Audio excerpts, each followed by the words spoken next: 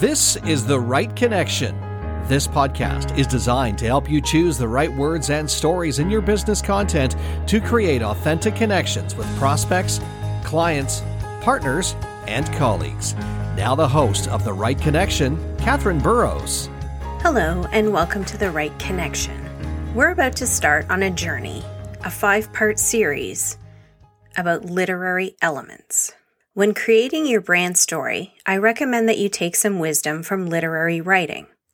Over this 5-episode series, we'll talk about character, setting, theme, plot, and language.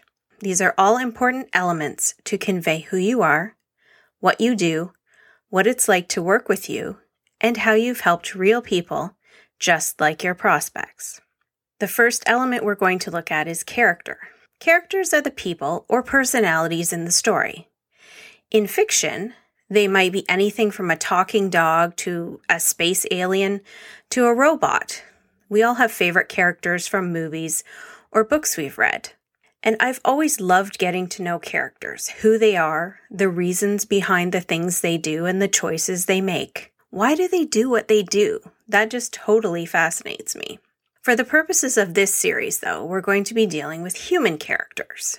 In business and brand storytelling, the characters are your prospects, your current clients, your past clients, your team, and most of all, you. Thinking back to those movies or books you love, our favorite characters often have a very complex backstory. Sometimes we can even feel that we know more about these characters than we do about the real people in our everyday lives. A character's backstory gives us insight into their history.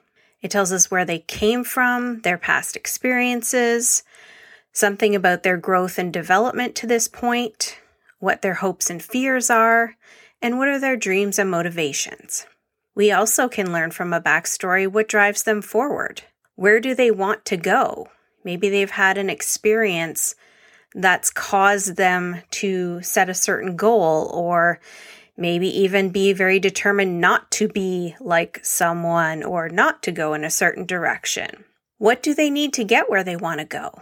And what are they willing to give or trade or sacrifice in order to make it work?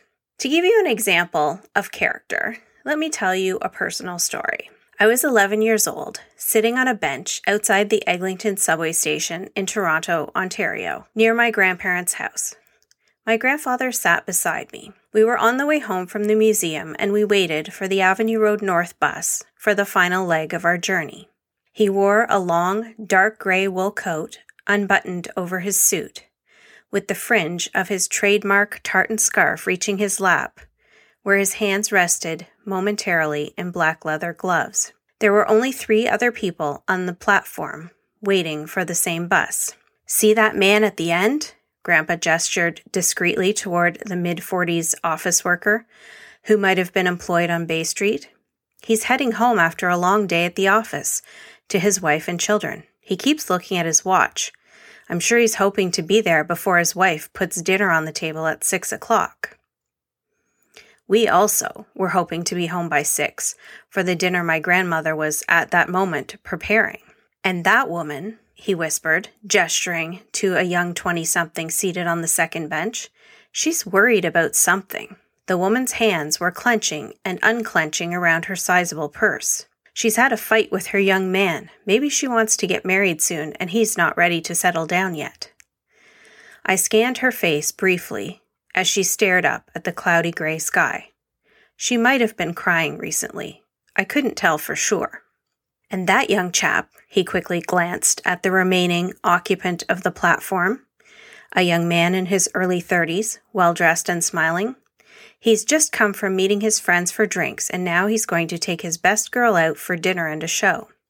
The stories that my grandfather made up about the people he saw were certainly reflective of the cultural views of the decades in which he grew up.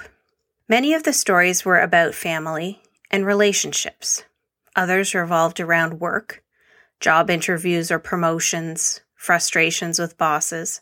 But if I look beyond some of those stereotypes, I realize that he taught me what to look for, how to read stories in the people that we see every day. He often confided to me how much he enjoyed watching people, and he taught me to see characters when I look at people. He showed me how all the details enhance and support the character's story, their clothes, their body language, their mannerisms, their facial expressions. He taught me to listen not just to their words, but to their tone of voice and even their breathing. To look not only at what they're wearing, but how they wear it. Are they comfortable in their clothing? Are they comfortable in their surroundings? Are they aware of what's going on around them? Or just going through the motions, absorbed in some inner turmoil? Finally, the bus arrived and we boarded. Grandpa ushered me into the front seat so that I could watch out the windshield to see where we were going. He began to talk again. He loved telling stories, and he'd found in me a rapt and willing audience. It's important to learn about people, and it's also important to show them that you've taken the time to learn about them, he told me. Before I retired, I used to pick up my clients at the airport. I'd often bring them back to our place for a drink. I'd call ahead to your grandmother, and she'd have everything ready when we arrived. I made sure to ask after their wife by name and remember things about their children. I'd ask, how's little Bobby doing with his skating lessons? Or how did Betty's dance recital go? I'd offer to take them golfing if the weather was fine, or show them around the city if that's what they preferred. I'd make a point to remember what they were interested in: gardening, architecture, history, theater, and I'd make sure they got tickets to whatever suited their fancy.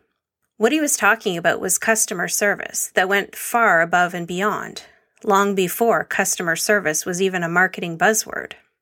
But it was also a lesson in how to be an observer, how to demonstrate an interest in others, and how to genuinely care for and respect people as individuals, each with their own story.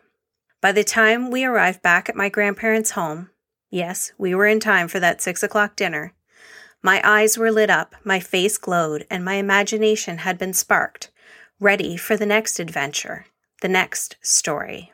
In business, we need to tap into those emotions which motivate our ideal prospects and clients, those who are the best fit for the services that we offer and the way we work. I've talked before about how those who are a good fit will naturally gravitate toward your offering. That's why it's so important to tell your brand story in your authentic voice and to communicate your values and style clearly and concisely. The more accurate your brand story is, the more accurately you will attract your best fit clients. There are two main characters to think about in your business storytelling: yourself and your ideal client. You will have supporting characters such as colleagues or partners you work with or who provide referrals, and other people in the life of your ideal client will play a role, such as their spouse, children, friends, and loved ones. But first, let's talk about you. To really convey your own character traits in a way that best reflects the benefits you offer your clients, you need to look at yourself in a whole new way. You need an external, objective perspective. Sometimes your own loved ones can provide this. Sometimes your clients can show you parts of yourself. As a lifelong writer and professional copywriter since 2009, I've noticed that so many coaches, speakers, and entrepreneurs really struggle to get the response and impact they expect when they publish their business content. That's why I developed a unique and powerful tool. My business character analysis helps my clients create content that truly connects so they can make a bigger difference in the world. And who are you making those connections with? Your ideal client. That means you need to know some key details of your ideal client's backstory in order to truly connect with them. Here are some things you can think about. What was your ideal client's life like growing up? Did they have a big family or small? Lots of money, hardly any, or maybe somewhere in the middle? What did they want to be when they grew up? Then what is their life like now? What is their job? Did they have a spouse or kids, aging parents, anyone else that they are accountable to or responsible for? What do they do in their free time? Where do they go to find information? What do they want their future to look like? Love, money, travel, family, health, hobbies, sports, volunteering. Any of those can play a role in the future that your ideal client desires. So spend some time making notes about both yourself and your ideal client. Talk to people who know you well and clients who were delighted with your service. And also think back over some of those clients who weren't quite the right fit. What can you learn from all of their feedback? You then need to create characters that show you really get your prospects and clients, that you know what they're going through, you know where they want to be, and you are absolutely the best way for them to get there. Strong, authentic characters make your brand storytelling so powerful it multiplies your impact and helps you make an even bigger difference in the world. Stay tuned for the next episode in this 5-part series on literary elements. We'll talk about setting in episode 2. Thanks for listening today. I hope you found something in today's episode that inspired you to tell your own story more creatively. Please join me next time for more about how authentic words and stories create the right connection. Thanks for listening to The Right Connection. If you have a question for Catherine, reach out to her by sending her an email, Catherine@CatherineBurrowsCreative.com, or visit her website, CatherineBurrowsCreative.com. And don't forget to follow Catherine on social media. Until next time, thanks again for listening to The Right Connection.